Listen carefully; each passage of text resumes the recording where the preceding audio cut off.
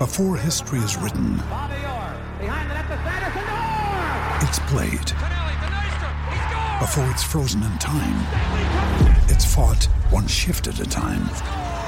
Before it's etched in silver, it's carved in ice. What happens next will last forever. The Stanley Cup Final on ABC and ESPN Plus begins Saturday. We took it all. We brought them to our land. An endless night, ember hot and icy cold. The rage of the earth. We made this curse. Carved it in the blood on our backs. We did not see. We could not, but she did. And in the end... What will I become? Senua's Saga. Hellblade 2. Play it now with Game Pass. Well, it's been an interesting relationship with Vince McMahon. He was one of those guys who would just stick it to me just to do it for whatever reason. He's a killer. He's buried the hatchet in my back a few times. Man, but better at business, man. Oh, by far. At one point in time, the idea of WWE and the UFC being cooperative in any way at all seemed like a totally bizarre thing to even think about.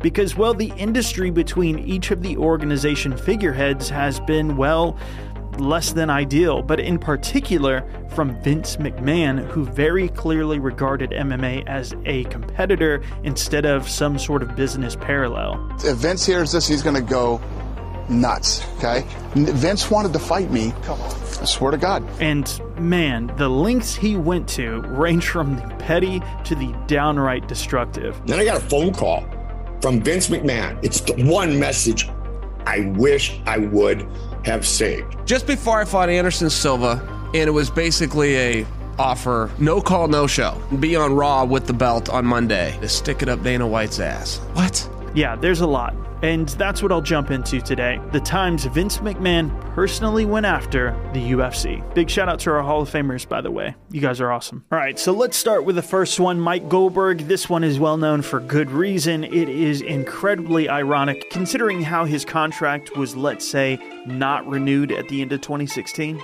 He had no send-off, no warm regards, not a single explanation. What's the deal? Like, did he decide to leave, or are you like who's being?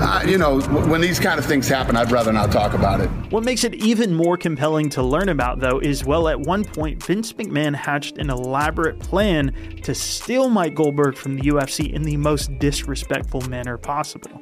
The story goes back to the year 2005. Prior to this, MMA was beyond struggling and in massive debt. They were still trying to claw their way back from all of that horrible marketing that gave them short-term success in the 90s, but in the long haul nearly got them banned across the entirety of the US. You tell people somebody might die in the cage, they probably are going to believe you. 2 men enter, 1 man leaves. Well, what is that suggesting? That's suggesting that someone's going to die. What do you think of, the Ultimate Fighting Championship today? What's your assessment? I still don't like it. I still think it's exploitive, and I still think it's too brutal. But they are correct in the respect that they have made some changes for the better. And violence is a very, very real part of life. Controlled violence, agreed upon controlled violence. What's wrong with it? There's never been a death in the UFC. And even if there is, people die, everybody dies. People die every day. That's when The Ultimate Fighter hit and suddenly the sport completely exploded, hence why this period is called the Tough Boom. And well, the network they happened to be airing on, Spike, also just so happened to be the same network that WWE was on, which means the network was running ads about the UFC during Monday Night Raw. The Ultimate Fighter premieres Monday after Raw, only on Spike TV. So what's the problem here? Well, as Chael Sonnen tells it, this prompted an immediate phone call from Vince McMahon directly to Dana White. So Vince is saying to Dana privately, why would anybody watch my scripted show when they can just wait till it's over to watch your real show? Do not advertise your show during my show again. And Dana's kind of sitting there shrugging his shoulders going, who Spike decides to run the marketing and the advertising and to piggyback off of? Man, it's got nothing to do with me. Yeah, I think that gives you a perfect idea of how Vince saw the UFC as a threat back in those days. But in retaliation for the UFC running ads on Raw, Vince McMahon contacts Mike Goldberg, and he tells Mike Goldberg, I will give you $100,000 to no call, no show the UFC.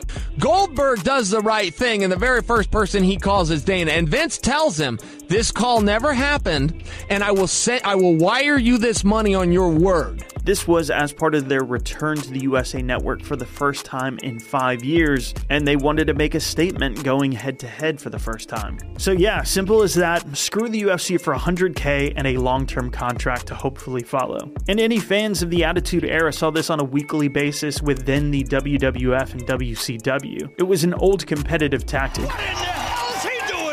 There's a fantastic interview with Giancarlo Alino on YouTube where Mike Goldberg told him why he chose not to take up the deal. So I was very honored by the offer from the WWE.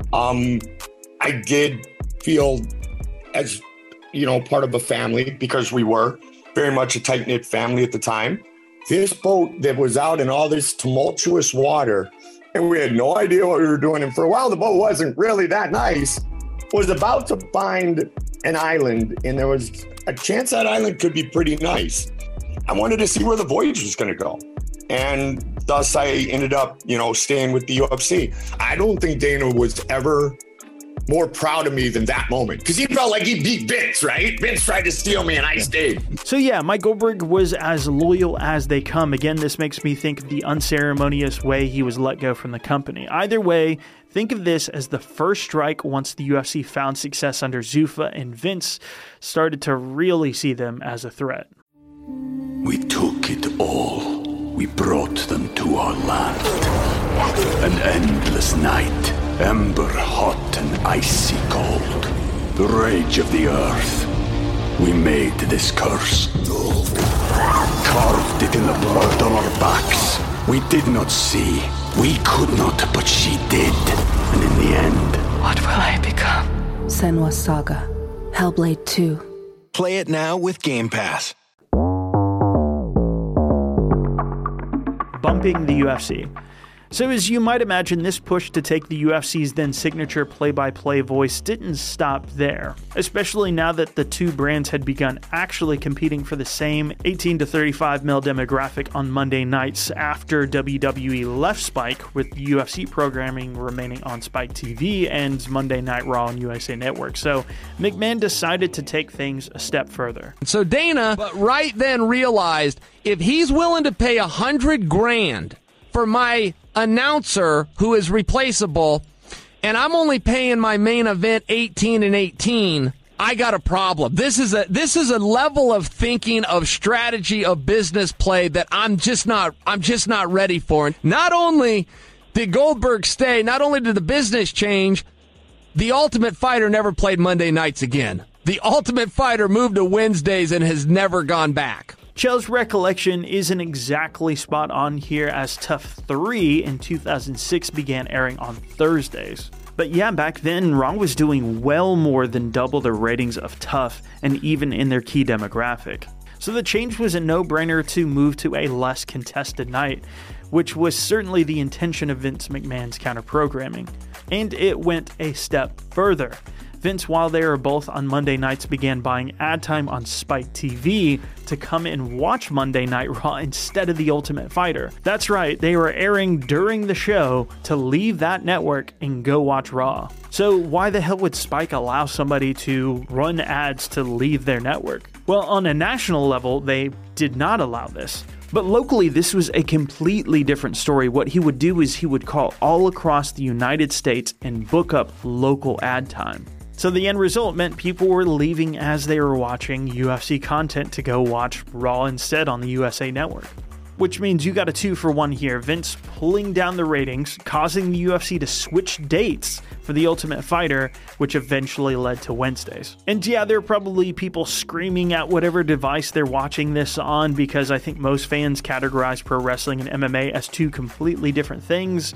And I totally agree with that. I think a lot of people would say Vince had nothing to actually worry about, and Dana White definitely agrees with that opinion as well. I'm not out to beat Vince McMahon or to. I think that we're two totally different sport. We're a sport. He's entertainment. He's going to do his thing and have his fans, and I have mine. But the other side of that, though, is it is the same demographic, 18 to 35 males, no matter how you slice it. But beyond that, part of me wonders if this was wishful thinking in some way on the part of Vince, considering his take on what competition did for his business only a couple years prior. Unquestionably, it was healthy to have WCW as a competitor when they were good competitors, yes. Do you wish maybe they were still around? Yes, I do. And it doesn't stop here. So that leads us on to our next one, stealing a champion. Yeah, it's one thing to take announcers and bump ratings, but what about trying to steal a UFC champion? When Chael Sonnen was in the midst of his absolutely massive rivalry with Anderson Silva, he pretty notably caught the eye of Vince McMahon. I wonder why. Was that prior to 117 or 148? The second one. Someone called you and asked you not to show? No call, no show. I got two offers. Or the second one was do show and beat him and be on Raw with the belt on Monday. This is insane. And that was a much bigger offer. Who called? I can't tell you. I said, why would they want that? Yeah. Why would they want that? And he said, he paused and he said to stick it up Dana White's ass. What? How much money are we talking about? So 7 figures. 7 figures? Yeah. And to this day, I would have done it. I would have taken the belt. I would have been on Raw. I just don't know how it would have stuck it to Dana. I don't know how Dana would have any kind of a problem with that. How's that stick it to Dana? I understand. I don't get how that hurts. Right. Because I wouldn't do anything that would hurt Dana, but I don't understand how that would hurt Dana. And so, yeah, my explanation for what Chael is asking here is, well, he could probably screw the UFC by making people confuse the UFC with scripted entertainment. That may have been Vince's intention. Something that they definitely had to combat in earlier years a ton. To be fair, I still get asked this question to this day from time to time, so I can definitely see nearly 15 years ago when I was getting asked this question a ton more, even just as a fan. You were a mixed martial arts fighter. Yes. That's what you were doing. Yeah. And now you are a professional wrestler. Yes. Right? Okay, so explain the difference to me, for me to understand that. But the other side of it to me is an obvious power play. Send a message to the brass that Dana's stars may not be as loyal as he actually thinks. But how about going from taking UFC stars like Chael Sonnen or Brock in recent years, you had bidding wars like Gable Stevenson. But what about going after the UFC's matchmaker himself? Yes, at one point, the WWE, according to Dave Meltzer with a Wrestling Observer, reported that Vince tried to poach the UFC's then longtime matchmaker in Joe Silva? Man, that is a random one. A booker is the title for somebody who match makes in the WWE, but there's a whole lot more responsibilities to it. I respect you, Booker man. Maybe that was the role in mind, but I can't imagine that one making sense for Joe Silva. Usually it's a very experienced person in the industry who handles that role. I know he was a major fan growing up, but it takes a good bit more than that. No matter what he would have done for the WWE, it absolutely would sabotage their matchmaking process, considering how pivotal he was to the organization until he left way later in 2016. By the way, to my knowledge, Joe Silva was never made another offer after that, which leans even more into the idea that was about messing with the UFC's structure than anything else. And this next one, White versus McMahon. No, literally. You want to talk about crazy promotional tactics? Well, few get crazier than this one. Sure, a scripted match was also on the table, but Vince actually challenged Dana to a real fight. Let me tell you something, and I'll tell you this, and I've never said this before ever in an interview anywhere. If Vince hears this, he's going to go nuts, okay? Vince is too old. Vince wanted to fight me. I swear to God. Called me up and said, let's do it. Let's do it we can either do it in the UFC or let's do it at WrestleMania. That's amazing. Ariel Wani followed up with Dana again, and he gave the same reason for why Vince would do this. Took that call with Vince. What was your reaction? I said, you're crazy. Are you crazy? I laughed and said, you crazy? Did you think he was joking? No. He's a competitive maniac. Is it a personal thing? Like, do you think he doesn't like you? Does he want you? Maybe he doesn't. Maybe he wanted to kick my ass on national television. I don't know. He's a competitive maniac. Yeah, a competitive maniac. It's a weird one to understand in terms of how this would hurt the UFC. I mean, if he managed to win, it's just the promoter, not one of their fighters, but perhaps he saw beating up Dana White as a potentially humiliating event for the promotion. And in fairness, this tactic wasn't entirely original. Actually, with one of Vince's old competitors, they publicly tried the same thing with the WCW and Eric Bischoff after WWE started to beat them in the ratings again. It'll be me and you, McMahon. McMahon in the ring. Can you imagine this, though? A real fight. What do you guys think, though? And I should say that there is another alternate theory to this one, which could be just as plausible, from Dave Meltzer with the Wrestling Observer, that says Vince was trying to lure Brock back, who was then still under exclusive contract with the UFC, for a one-off WrestleMania match. So maybe Dana would be more agreeable if he was part of the match too? Not sure I buy that one, but I suppose this does line up with The Undertaker's post-fight call-out near the end of 2010. You want to do it? This was for the 2011 WrestleMania, but Dana seemed to think it was out of pure competitiveness. He's a competitive maniac. All right, then, blocking fighters. So we've already talked about how Vince would try to take UFC stars, commentators, top executives. That's all trying to take people from the UFC. But what about trying to stop people from his side going to them? Case in point, CM Punk. Now, hear me out, Vince could have actually helped the UFC's credibility by stopping him from going to the UFC, but I can probably kick your ass. McMahon entirely tried to dissuade him from even appearing on UFC TV in a harmless promotional capacity. It would have benefited both parties. Ironic considering how interested Vince was in stilling the UFC's talent. More specifically, ironic because of Vince's reason. According to CM Punk in his infamous interview on Colt Cabana's podcast, Vince went scorched earth in trying to convince Punk to avoid ever appearing as a guest on UFC programming. Hey, my friend Chael's fighting in Chicago for UFC, and I already talked to all of them, and they're totally cool with the idea. I'm going to walk him to the Octagon, and tomorrow's the Royal Rumble, so it'll get some last-minute buys. No offense to Chael. Nobody's going to be talking about him. They're going to be talking about the WWE champion walking him to the Octagon. Oh, my God, Phil, no, we can't do that. That's barbaric. Somebody's gonna die. He sort of died in your ring. Someone's gonna die? That's what he said. He said somebody was gonna die in the Octagon. Everyone's gonna die. And of course, Vince had to take it beyond that. And then he was also appalled. Did you know that they're gonna have women fight in the Octagon soon? And I was like, yeah. It makes you wonder how many other times Vince had blocked this sort of thing from happening. But again, super ironic considering he wanted to steal the UFC's talent to bolster the WWE's credibility. I mean, this went all the way back to Ken Shamrock in the 90s. And he even went as far as to market Brock on the credibility of his UFC championship when he went back to the WWE. So clearly this was much more about blocking and screwing the UFC out of opportunities while smearing the sport in the process with the things he said. The Chael walkout would have gone viral back then, so it's a weird one. And although we never heard Vince McMahon's side of the story on Brock at UFC 200 in 2016, we did hear a bit from Stephanie McMahon that essentially said they weren't officially supporting the fight against Mark Hunt, which, to be fair, is understandable. Why would they risk their star getting injured and missing dates with them as a result? But this was Brock's response on the UFC 200 media call to what Stephanie said. She said, we're not necessarily supporting it. Those were her words. I don't know. I don't care what she says. I really don't give a shit. More than anything, I think it shows how much of a star was to pull off the entire idea of getting Vince to let him go fight there. At least by then, though, you started to see the competitive perspective Vince once had beginning to change a bit. He did still give Dana White cheap seats. I gave him much better seats than he gave me when I went to see Ronda. People were coming up to me and going, "Why are you sitting in these seats?" I said, well, this is where they sat me, so fuck them, I'm going to sit right here. But of course, things get way crazier than this. No deal. If you are not an ESPN 30 for 30 fan, one episode I would recommend might change your opinion on that if you found this video interesting at all. That is the original XFL episode. So why is this relevant to anything? Well, it just so happens that for decades, Vince McMahon had worked up a great relationship with NBC top executives and most closely, Dick Ebersol. I said to my wife, I want to put Vince in the will to watch over our kids if anything ever happens to me. And I still feel that way today.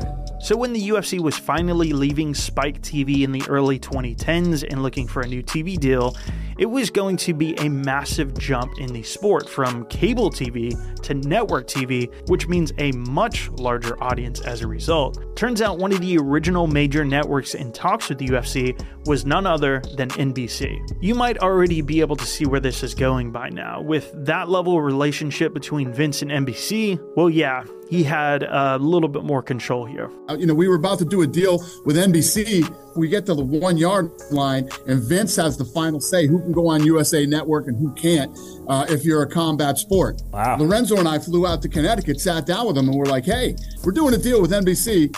And Vince just sits back like Vince sits and you know, how he is. But you need to sign off on it. He's like, yeah, I'm not going to do that.